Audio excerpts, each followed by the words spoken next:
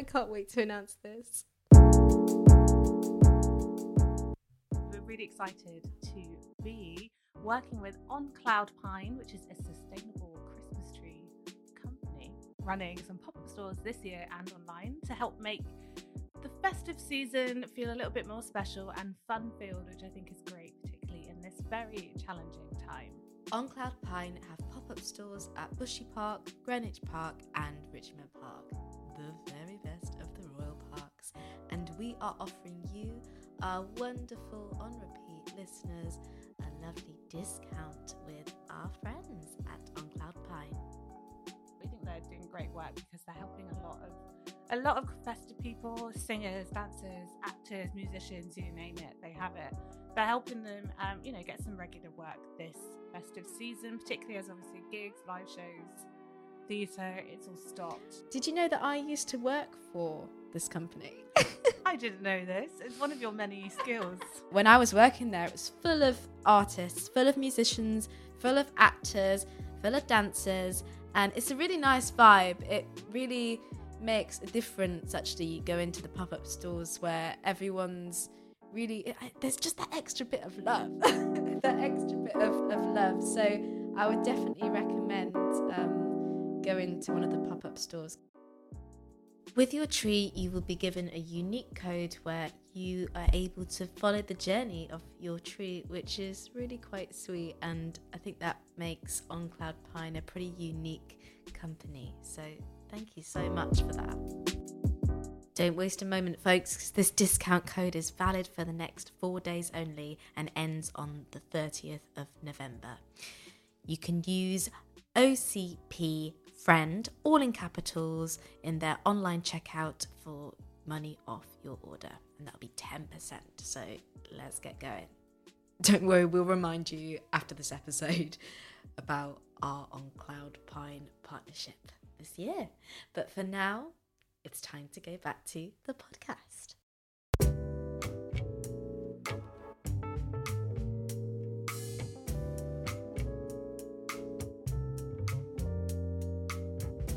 This week we're speaking to singer-songwriter and pop artist Sabia. All of this drama played up my energy. Why fight me when it's you who's your worst enemy? I got my armor.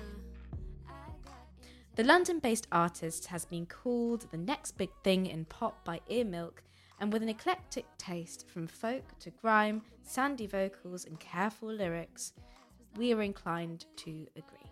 This week we speak all about Sabia's songwriting process and using lyrics and music as an outlet.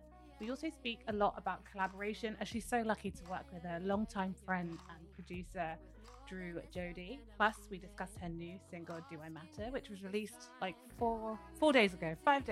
So definitely go and check it out. Yeah, it's a sick tune, and I've actually got some of it playing for you right now in the background. Oh yeah, do I matter to you, babe? Do right. Are we both a part of the blame? Oh yeah. And we also obviously discuss the magic that is pop and how it's changing from being a sort of cheesy manufactured sound to something that encompasses a lot of hard work and genre-defying moments. So it's definitely a brilliant interview. It was so lovely to talk to her. Yeah, it was really nice to touch upon those kind of things as well, because I feel like not enough people talk about it, and we came to it so accidentally, but it was a brilliant one. Yeah, I'm waiting for her on all the playlists. Yes, many more. exactly. And actually, talking about playlisting, we did talk about obviously like Megan Thee Stallion. Yes. Megan Thee Stallion, and Spears on the same playlist as her, so she was saying how much she loved her, but she's been recommended in quite a few of the same playlist. So Yeah. you know, she's made it. She's Yeah. up there with someone that she really adores, and I totally see that happening more. And she never mentioned it actually on our podcast, which No. is credit to Find her. out afterwards. Yeah, credit to her humble nature, and actually, she is extremely humble. And I found this, as I do say a few times, a really authentic and honest, humble, lovely interview. So thank you so much.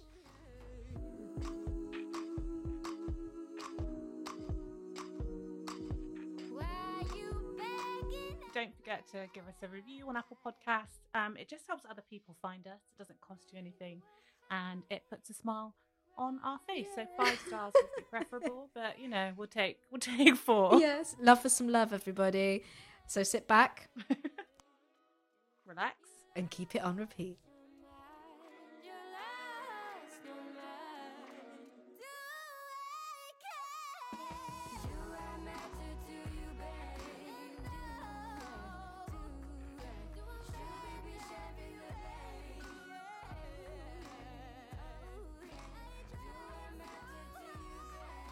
So it's really nice to have you on. And Thank you for having me. Yeah, you're welcome. We've been listening to your music and really enjoying it. So take us through, like, I mean, I know it's a bit cheesy, but go for it. Introduce yourself. Like, who are you? What do you do? How would you describe your music? How long have you been in the game? When I was around 15, 16, really kind of came into my own with songwriting. And I used to actually play folk music because I was on an acoustic guitar. And I still love folk music. I still love that whole genre of acoustic singer-songwriters. But as the years progressed, my music taste has widened. But yeah, I used to do the circuits around London as a solo performer since I was about 17. So I've had a lot of performance experience. And then, as the years went by, I sort of just started to feel like I wanted to change up my sound. And my best friend, Andrew, who we've been friends since about 16, so since our teenage years, and he was also been doing music for a long time and was doing he's done his production degree and started getting experience in loads of studios, and we kind of just joined forces and started writing together. And we both love pop and R&B. And so naturally, and I had actually started using Logic myself, and I was like, whoa, there's all this whole soundscape that I'm privy to now. I don't just need my acoustic guitar. I have all this equipment and all these different noises I could use. And I just got excited. And I was like, the first song I wrote on Logic was Trial. And then I took it to Andrew, who tidied it up. Then we took it to Avi, who produced it, and he turned it into something else. And I was like, oh, holy crap, this is a whole different sound. And I was just really excited because I grew up listening to, R&B and hip hop. I've gone through all the stages. I've gone through the metal, trying to like slick my curly hair down. Yeah, I've been there. Yeah, I've been there too. I feel like we all have. Like at one point you put like a safety pin on and you're like, it's so hardcore. I think it was just cringe. But, my foundations sort of lay in the sounds of South London, which is grime and hip hop, because that's what my cousins were listening to. That's what I was listening to growing up. So I kind of gone back on that. And so we just started to really expand what we were listening to and really appreciate. I feel like, especially in the more alternative scene, there can be quite a bit of snobbery towards pop music. Definitely.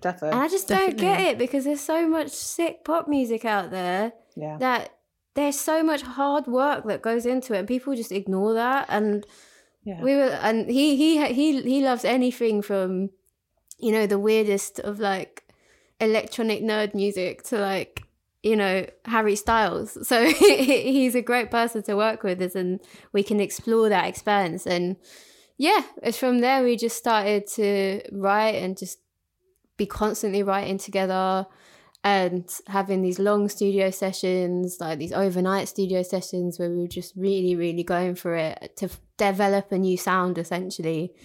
And it just, this is how the kind of new sound has come about, and we're really happy with it now. I'm very excited about it. That's so good. Sick. I think you're really right that kind of pop music does have a bit of snobbery attached to it. I think maybe if you think of like pop and like kind of associate it with cheese, that kind immediately, but I don't think it's like that. And I think, pop music, the name is just popular music. It's just what the kind of people are listening to. And I think if you look at like what's in the charts now, it's not that kind of cheesy stuff. It's got all these like different influences of underground music, and it's just on like a bigger platform. Exactly. And I think like one of my biggest, the artists that I love the most is Rihanna.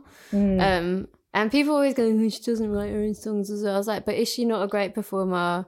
Does she not like give that essence to it? If it wasn't Rihanna singing the track, it probably wouldn't like bang as hard as it does. So you got to appreciate the work that these artists like put in, and it's still artistry despite the fact whether they've written it or not. And I mean, I love writing my music, but you know, pop artists and pop music has come so far. It isn't just one genre, as you said.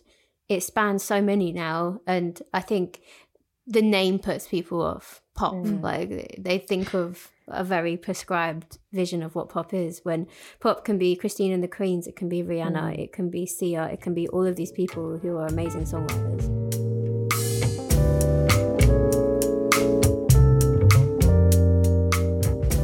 I love this because it makes me think of a lot of the work that I'm involved in, actually, where I'm trying to push and promote pop music for early years education more, because it's seen as something that you just don't do because it's not a real art form. So I think you're right. Like, I think there is a lot of kind of snobbery and elitism, and you're totally right. Like, these people who entertain, they are part of the artistry. Exactly. And to try and sort of say, well, you have to write your own songs, and do this and do this and do this. For a lot of people, I mean, obviously some people can be self-taught, very talented and whatever, but for a lot of people, that means that you have to have lessons and time and privilege to an extent in all of these areas. And then we're limiting who can get involved. And I think also with like, when people say pop stars as well, that really comes into it. This idea that, you know, like pop stars, they're just kind of like celebrities, entertainers. But you're totally right. I think that's a great point, that it's the kind of the totality of the work. It's really nice to actually have someone who's so involved in pop. We've had a few, but definitely. It's an important debate to draw attention to the fact that it's still a valid genre. Definitely. Do you ever feel like other people treat you more as an entertainer? Do you think are they ever surprised when you say that you write your own songs? Yeah, people actually, I think that women get that a lot though in general. They're like, definitely. Oh, did you write that yourself? I'm like, yeah. There isn't like a crew of men writing my songs for me. Like, yeah, I wrote it myself. We are capable. People assume, like, especially when you're a vocalist, that's it. You know, that's all you do. And as again, no offense to anyone that is just a vocalist or is an entertainer, but it's the assumption behind it a lot of the time. And I think as well, people assume.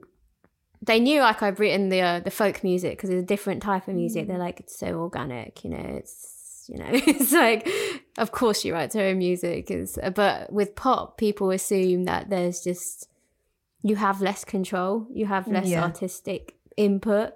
And it's the opposite. Like at this point in my career, I have all the input with my friend. And yes, I'm writing with other people, but that doesn't change it because you're writing with people that you connect with. And it has been an assumption that maybe or people have had like adverse reactions to me saying that I've changed.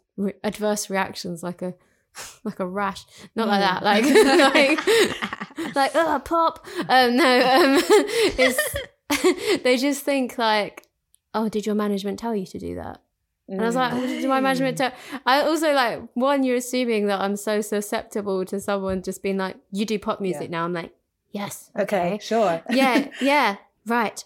And I'm like, no, my manager didn't tell me that. I genuinely like pop music and I can write it and I enjoy writing it. And what is the problem? Yeah, I think maybe it's because pop has become a bit synonymous, like wrongly so, with like manufactured. I think probably from the rise of things like X Factor, The Voice and stuff like that. They're always making pop stars. So I think you always think of like, I don't know, like the girl band and the choreographed moves and like a million people telling you like what to dress in, what to wear. But it's not the case. It's probably, and I'm sure that there's like manufactured bands in every genre. Like exactly.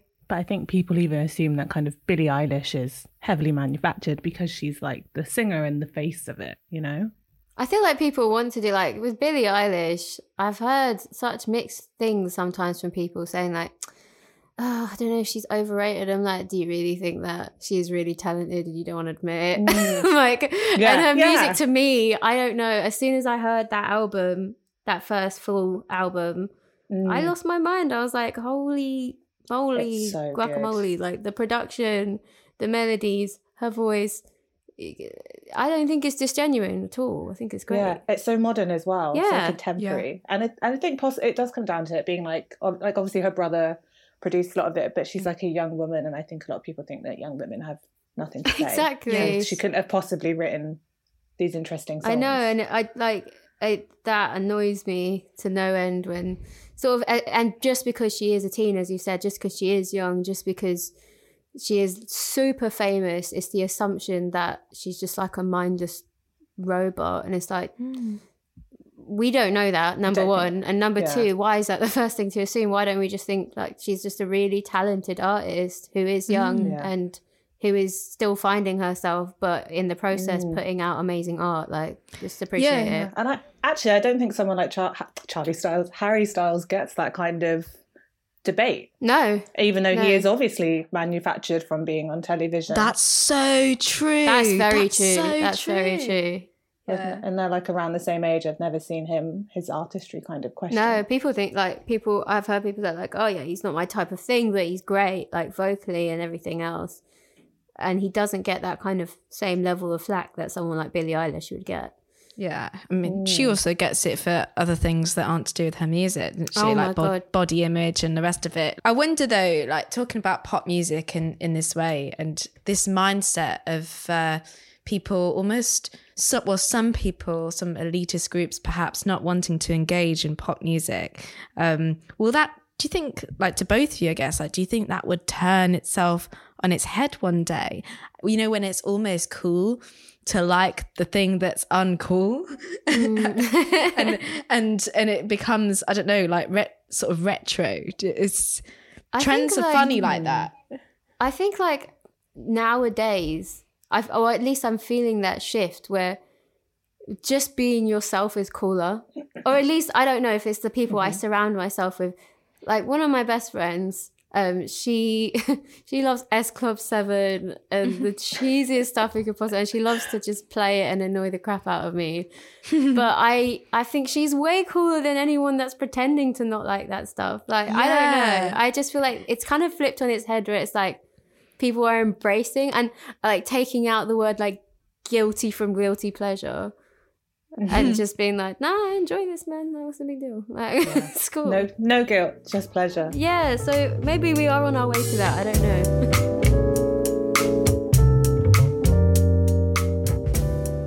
know. I'd love to move back to your music because you did touch a little bit on songwriting, and I'd love to know like what your kind of typical songwriting session looks like. I'd love to know like where you get your inspiration from and how you kickstart your writing process. It's usually so we'll kind of, me and Drew will get into studio, and he'll usually sort of lay down a beat or like start with the foundations.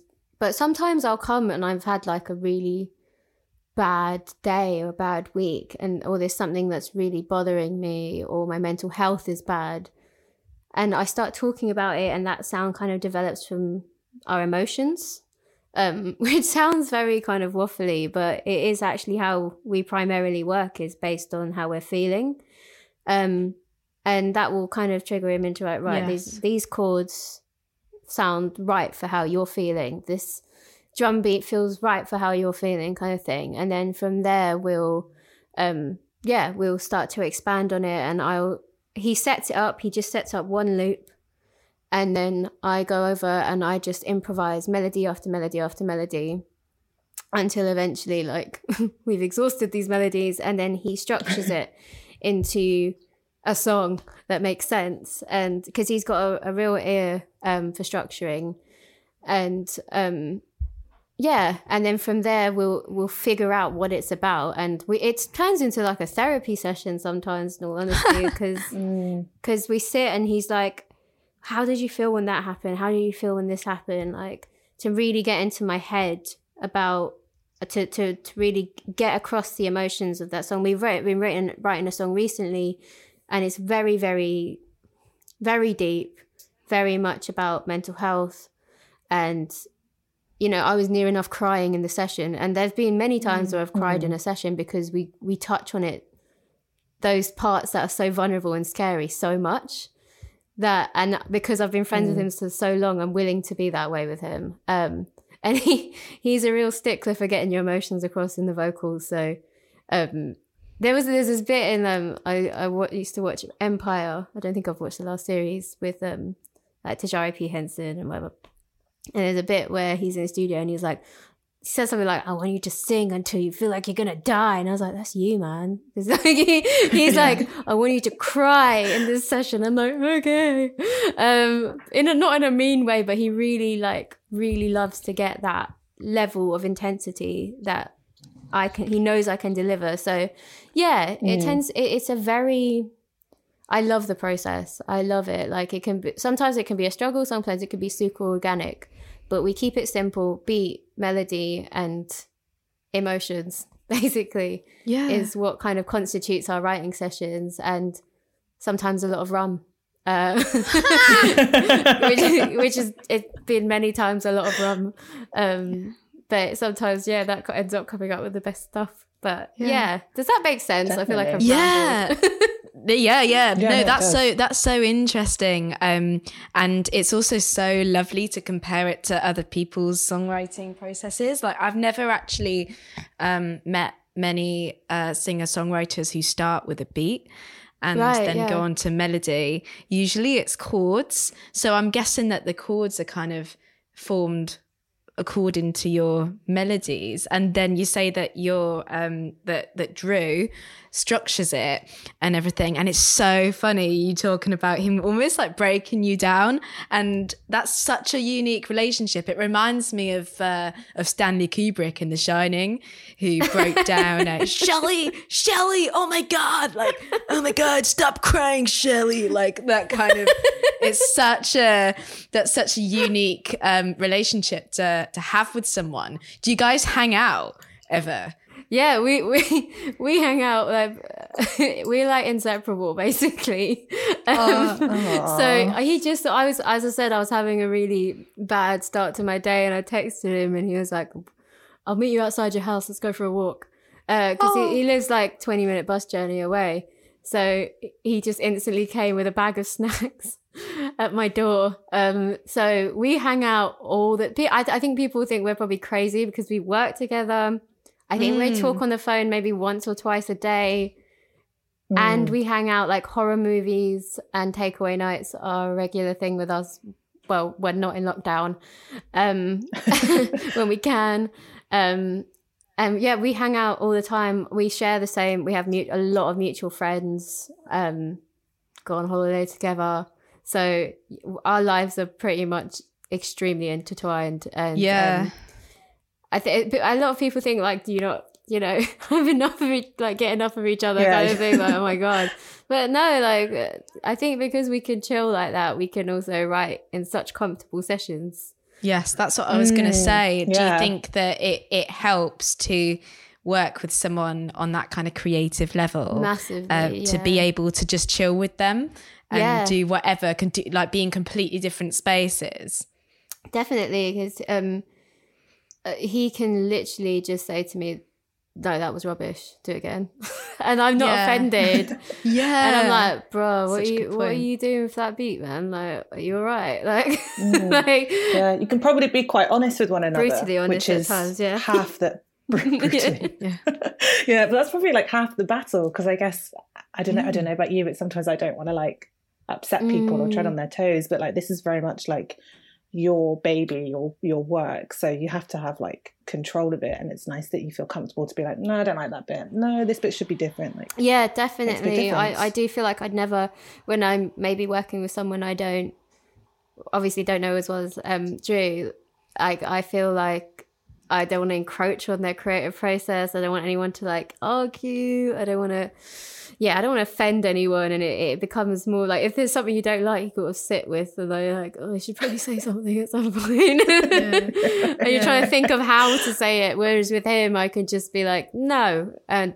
it's usually like we butt heads on so many things, but I prefer that. I prefer us to like have that conflict and have that level of understanding of each other, because it always ends up being that we're on the same page. It's just we'll fight it out until then.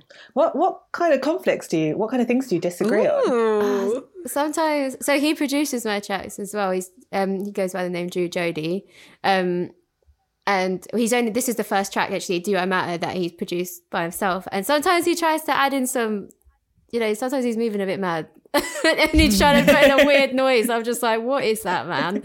Or he just tries to put in like, drop in like a funky little sample.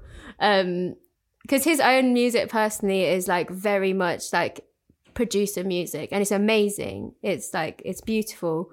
But obviously with pop music, you've got to kind of keep it a little bit more simple. So sometimes he's just trying to like do something that's a little bit snazzy, and I'm like, no.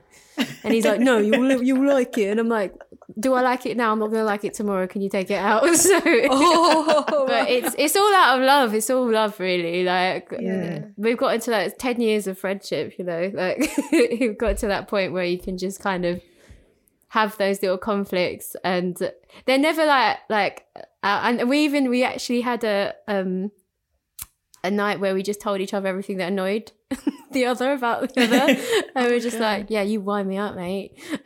We just sort of, and it just kind of like, we understand that conflict more when it happens, like, and it's never a problem. It's just like artistic conflict sometimes. And it's lucky to have that though. Yeah, really, I prefer it. I prefer to have that than have an underlying conflict that never gets addressed.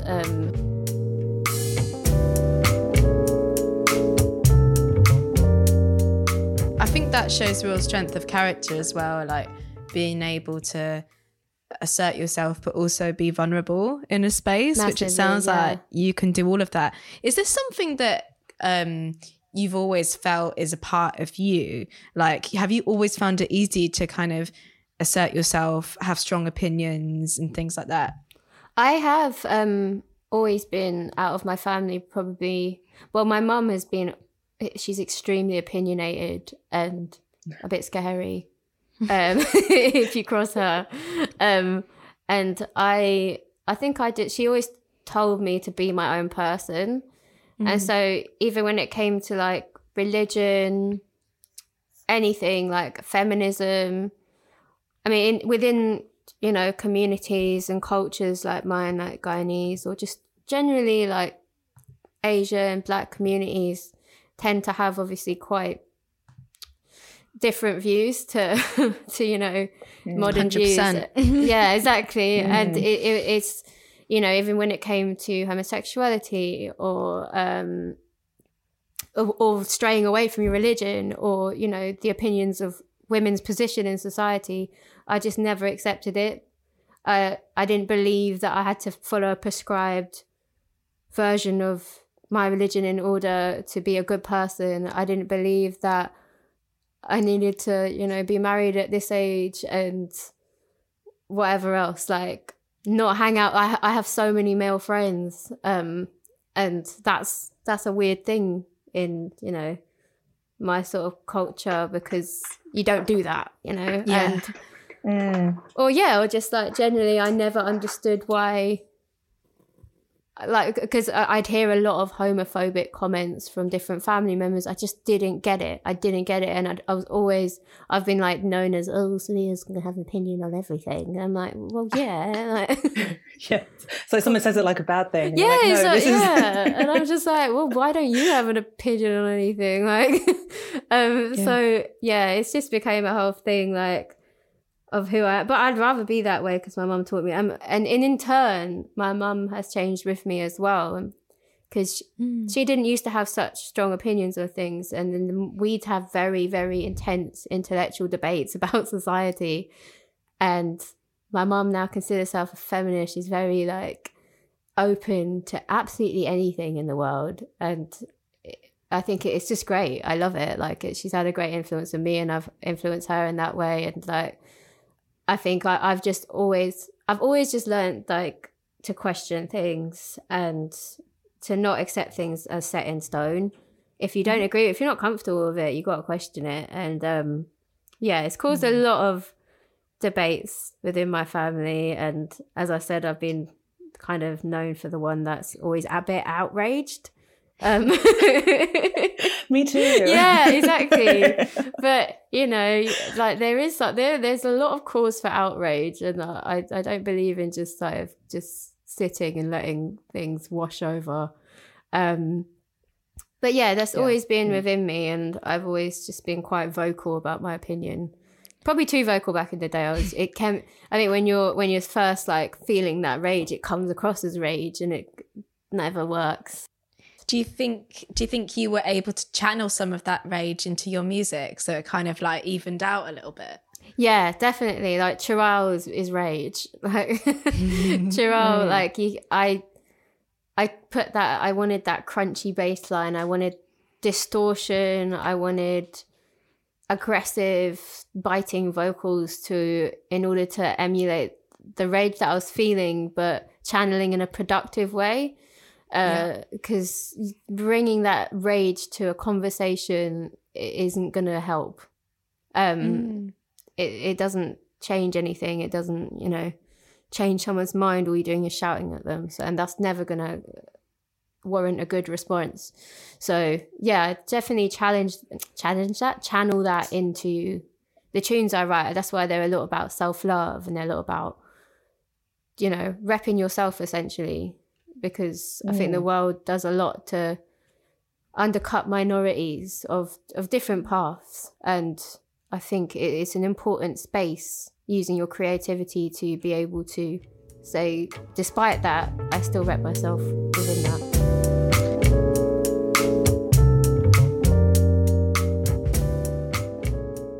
And that song you just referenced, I don't know how to Chiral, yeah. It's like a reclaiming of a term, right? Of like a negative connotation. Yeah, Chiral.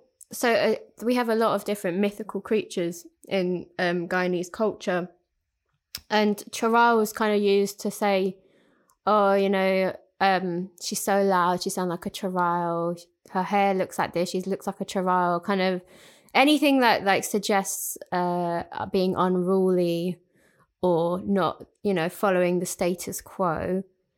You're compared to a banshee, essentially. The creature is a banshee. It actually comes from, it's supposed to show up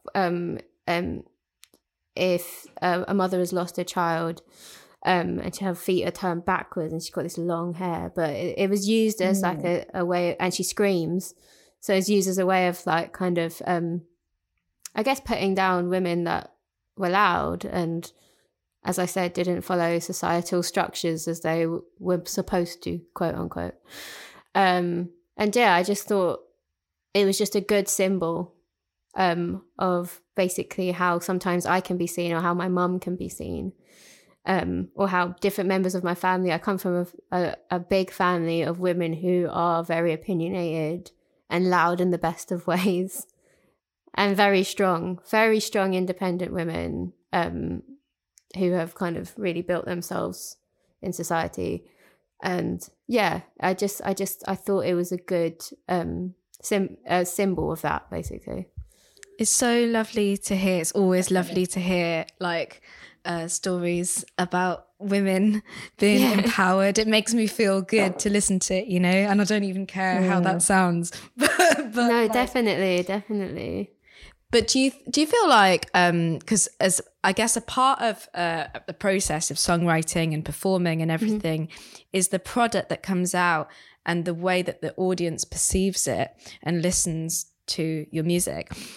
What is it that you kind of like hope for when someone listens to it? Do you want them to really like love the beat, or is it rather like the message that you're trying to get across, or a bit of both? Like, is there anything really specific about that process that you want the audience to love the most or recognize the most? I mean, I really want them to vibe the tune. I want the sound, because I feel like the words can obviously massively affect you, but sometimes a certain melody or something can really punctuate even more so than words sometimes. So I obviously I want people to find it catchy. I want people to find it interesting musically. And I want something that they can sing along to as well. Like we had Do I Matter in mind as a chorus that everyone could sing along to and relate to. And that, I think that relatability within the lyrics as well is really important to me. Because so many people find solace in music. It is one of the most important things. I believe that art in general is incredibly important, despite what our government say. So yeah, I just think that so many people, like, what would you do when you have a breakup? You sit and you binge listen to whatever album makes you cry out.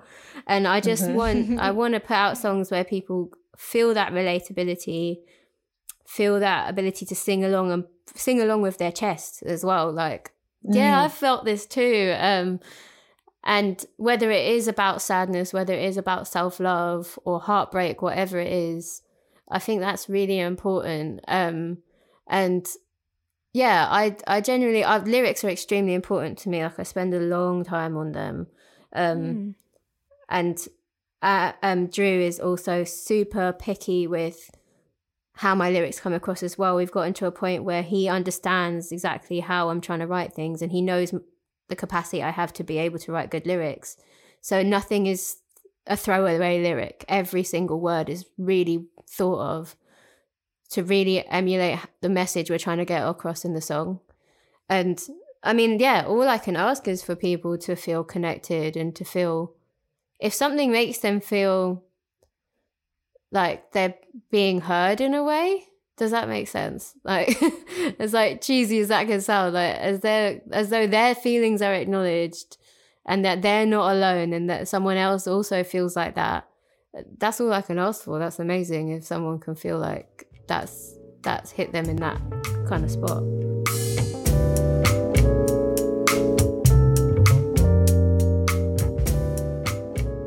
Do you find it difficult to kind of emulate that emotion in a live context, or is it just sort of the writing and maybe the recording? How do you keep it authentic in a live setting? I know we can't do very many live shows at the moment, but you know. In a live context, I actually find it easier. I've got a very expressive face. I've got an ugly singing face and I'm fully aware of it. I'm double chin out, full like stank face the whole time. And I've just accepted it. I don't really care because I put my everything, and that's why I miss live so much, is because when I do a live song or show, I put my absolute everything into that. I will get to the point where, because I channel it so much on stage, like the meaning of that song, that I will let myself feel that level of intensity that I felt when I first wrote it. It's very, like, live is very important to me, and being a good performer is very important to me. Even if sometimes I know exactly like how I'm moving and whatever, but I think letting the song take over, it can like really add value to your performance. So I actually, I'd probably find it easier on stage, if anything. And because you're directly with the audience, you can kind of connect with them and you can see how they're reacting to that song and you can vibe off them at the same time. And yeah, I miss it so much, actually, speaking about it. I miss that feeling of being on stage and just like singing your absolute brain out. So yeah, I definitely think I find it easier, I guess, to convey emotion live. Trust, like, for sure. I think it's really lovely that you're able to get into that space where it's clearly authentic for you, and I'm sure that relays to an audience. What do you have any tips, I wonder, for singers or performers listening and they're trying to sort of access that space safely as well? Because I think that it can be quite there can be a bit of an emotional risk for people to access that space. Oh, yeah, definitely. What things do you do in between to ensure that that's a safe space to access? I guess I have all like I used to get so scared before performing. I used to like kind of throw up and like just be like completely. Really? Yeah, I used to be really bad. And then I think it's a level of confidence. So even though you're accessing like really hard, triggering emotions that came up when you were writing this, you've got to kind of realize where you are in that moment there now, that you're not that person you were when you were writing it right now. You're on a stage with people that are looking at you, that like what you're doing. You've got this level of confidence where you can sing about what you're, that pain, but you can sing about it with a sense of like, not happiness at the same time, but like self-assurance within it as well, that this is pain and I'm not afraid of it. Yeah. That I'm not afraid of my vulnerability. Because I don't like the idea of people seeing weakness, or not even weakness, as vulnerability as weakness. I think vulnerability, emotions, talking about your emotions is the strongest thing you could possibly do. And I think being able to find the strength in that and being not scared of that, it is what makes it easier to channel that and to sing about. And yeah, sometimes it is hard. And like, I think I had performed a song for my nanny once, and it was one line choked me up. I can't remember which line it was, but you could hear it on the video, and I just sort of like my voice just cracked. But I looked at her and I just went, no, I'm gonna finish the song. But it gave it more character, if anything. But it was hard to get through it at the same time. So I can totally understand that it can be really hard to emulate those emotions on stage without completely losing it. So you've got to get that balance. But it's just remembering that this isn't scary to express this or show this. This is human and normal, and everybody feels this way sometimes. And if anything, it's valuable to show that.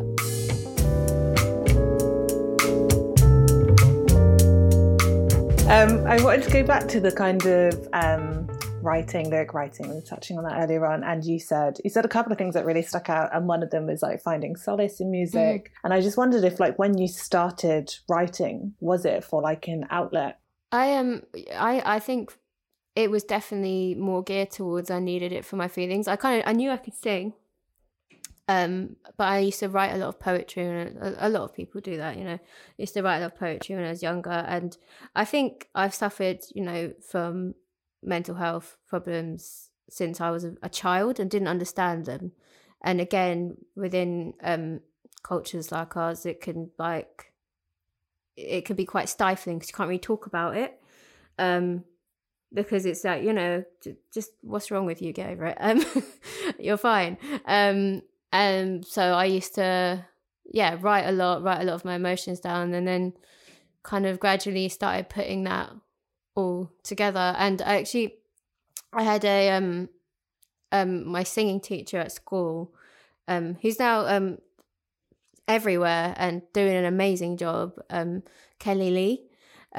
She really encouraged me to keep going, and once I started doing the writing, and just as a way of me just sort of expressing my emotions, she kind of reassured me that, no, you're really good at this, like, keep going. And she kind of pushed me into doing it, and which was amazing. Shout out Kelly, by the way, she's the best. What started as something that was to do with my emotions became something that I was like, okay, I feel quite confident in it. It made me feel, I grew up as, you know, the awkward brown girl who no boys liked me, and I was really nerdy, and you know, typical story or whatever. But music, I felt the one place where I felt like, yeah, I'm good at this. Like, yeah, like I felt kind of mildly cool when I was like playing music.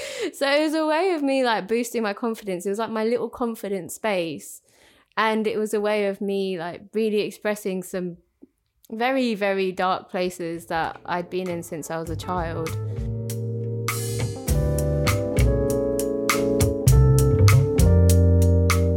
You like really recently released a track. I think it's like 4 days old or something like that. Yeah, still a baby.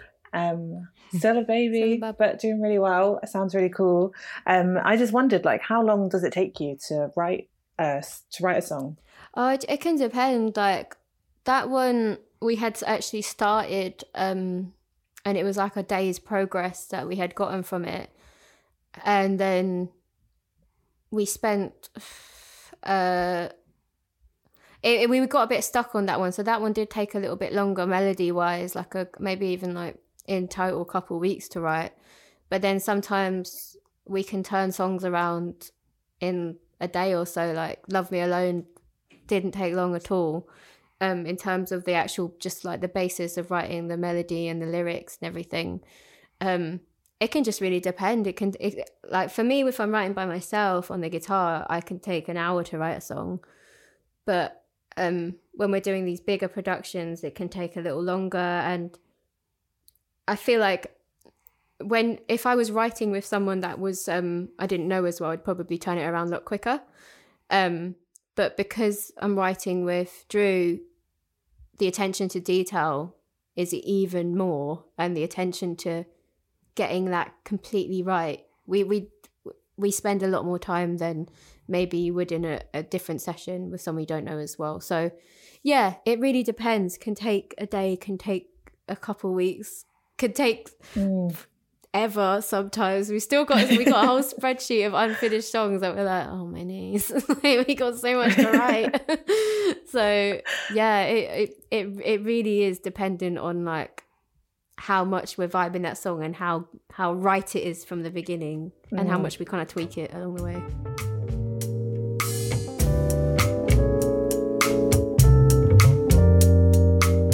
Actually, very good question. You obviously said that you started off writing folk. Were you listening to like folk as a child, or did you have like different influences? It was kind of when I started listening, I picked up the acoustic guitar like 14, 15. I started just listening to more. I think one of the first people I learned to play was someone called Gregory and the Hawk. And then from there, it just obviously went hardcore Laura Marling fan, because hell yeah. Most people who pick up an acoustic guitar, most women are like obsessed with Laura Marling, still am.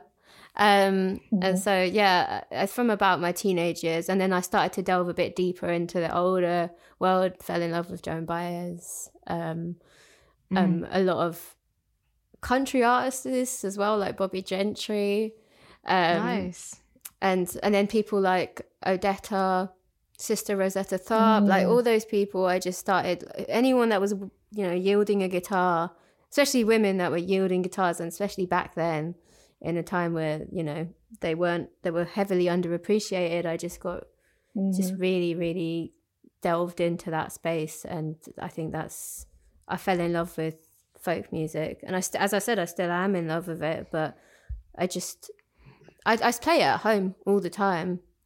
And I do use it in my melodies, that kind of wavering. And I guess that sadness sometimes that you can get in the vocals definitely comes from my folk days. But yeah, it was definitely like around then. As I said, when I was a kid, I went through all the different stages. So yeah. But yeah, until my teenage years, I sort of really fell in love with acoustic music.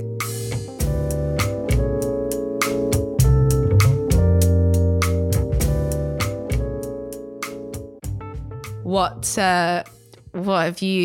should we be looking out for next with you? Well, we're looking to release, we will be releasing some new tracks at the start of the year.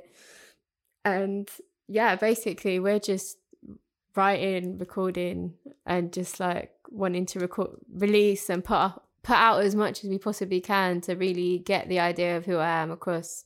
But yeah, it's 2021, like we start of year is just, we've got a couple tracks already kind of there ready to release. So, and I'm very excited about the next one. I won't say too much about it, but it's very like family orientated. So I'm excited to show that part of myself.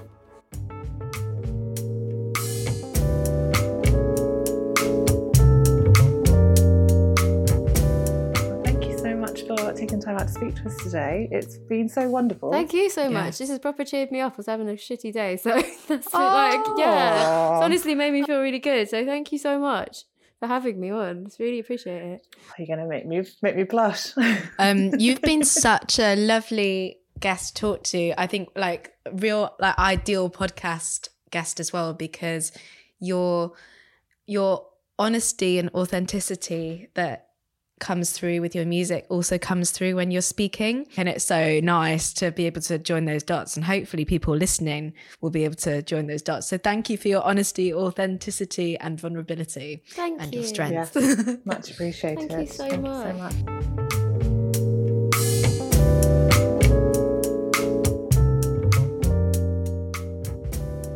So in typical On Repeat fashion, we're going to ask you who you're keeping on repeat at the moment. Who are you listening to? Who am I do you mind if I look at my Spotify? Go for it. No, go ahead. I'm actually going to have a look. I always find it really hard if people ask me. I'm suddenly like, oh, I don't know. So actually we do a music club with a few of my mates. So like it's quite interesting. Like every week I'm listening to like different. Sometimes I get so obsessed with just one song. Yes, some of our guests have said that actually. You get into the rabbit hole with one and you just have it on repeat and then you move on. Exactly. Actually, a song I've been rinsing recently is Dora by Tierra Whack. Right. I love Tierra Whack. Oh man, she's great.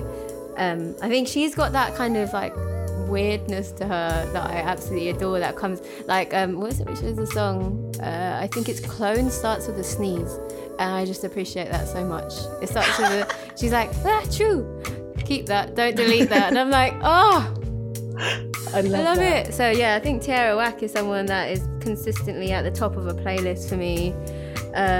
I've been listening. I know it only came out a couple of days ago, and I know there's like some people debating whether it's like good or not. But Body, Megan Thee Stallion. I just love Megan Thee Stallion. I love her.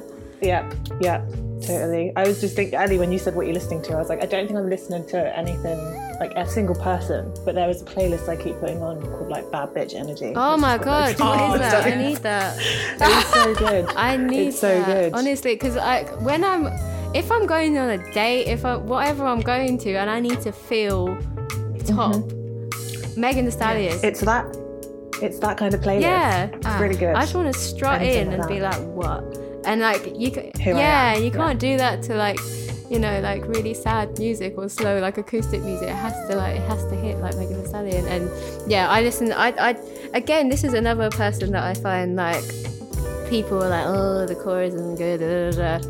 Oh, she's whatever is this manufactured rap, blah blah blah. And I'm just like, but does it make you feel good?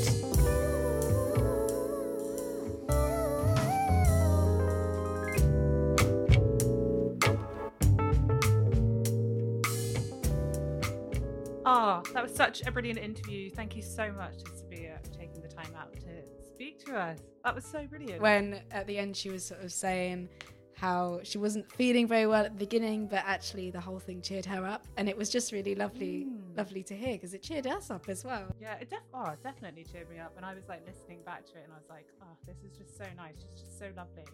I can't wait to join her studio sessions and drink some rum. If you enjoyed this episode as much as we did and as much as Sabia did, then please do remember to review us on Apple Podcasts, because it means that we can share the love and people can find out about all of these amazing artists and discover some new music. And if you want to find out more about Sabia, you can find her on Instagram at Sabia_, and Sabia is spelled SABIYHA with an underscore. You can also find her on Facebook at Sabia Music, and also at Twitter _. We'll put all the links to her music, to her social media in our show notes, so there's no excuse to not be following her. Yes. So we're going to be keeping Sabia on repeat this week, and until next time, everybody, we will see you for next week, which is my birthday week. Oh my goodness. It is your birthday week. Oh my god. Believe me, we have a very special interview. We really do. It's a good one. It's a goodie. So stay tuned and stay locked. And keep it on repeat. Goodbye.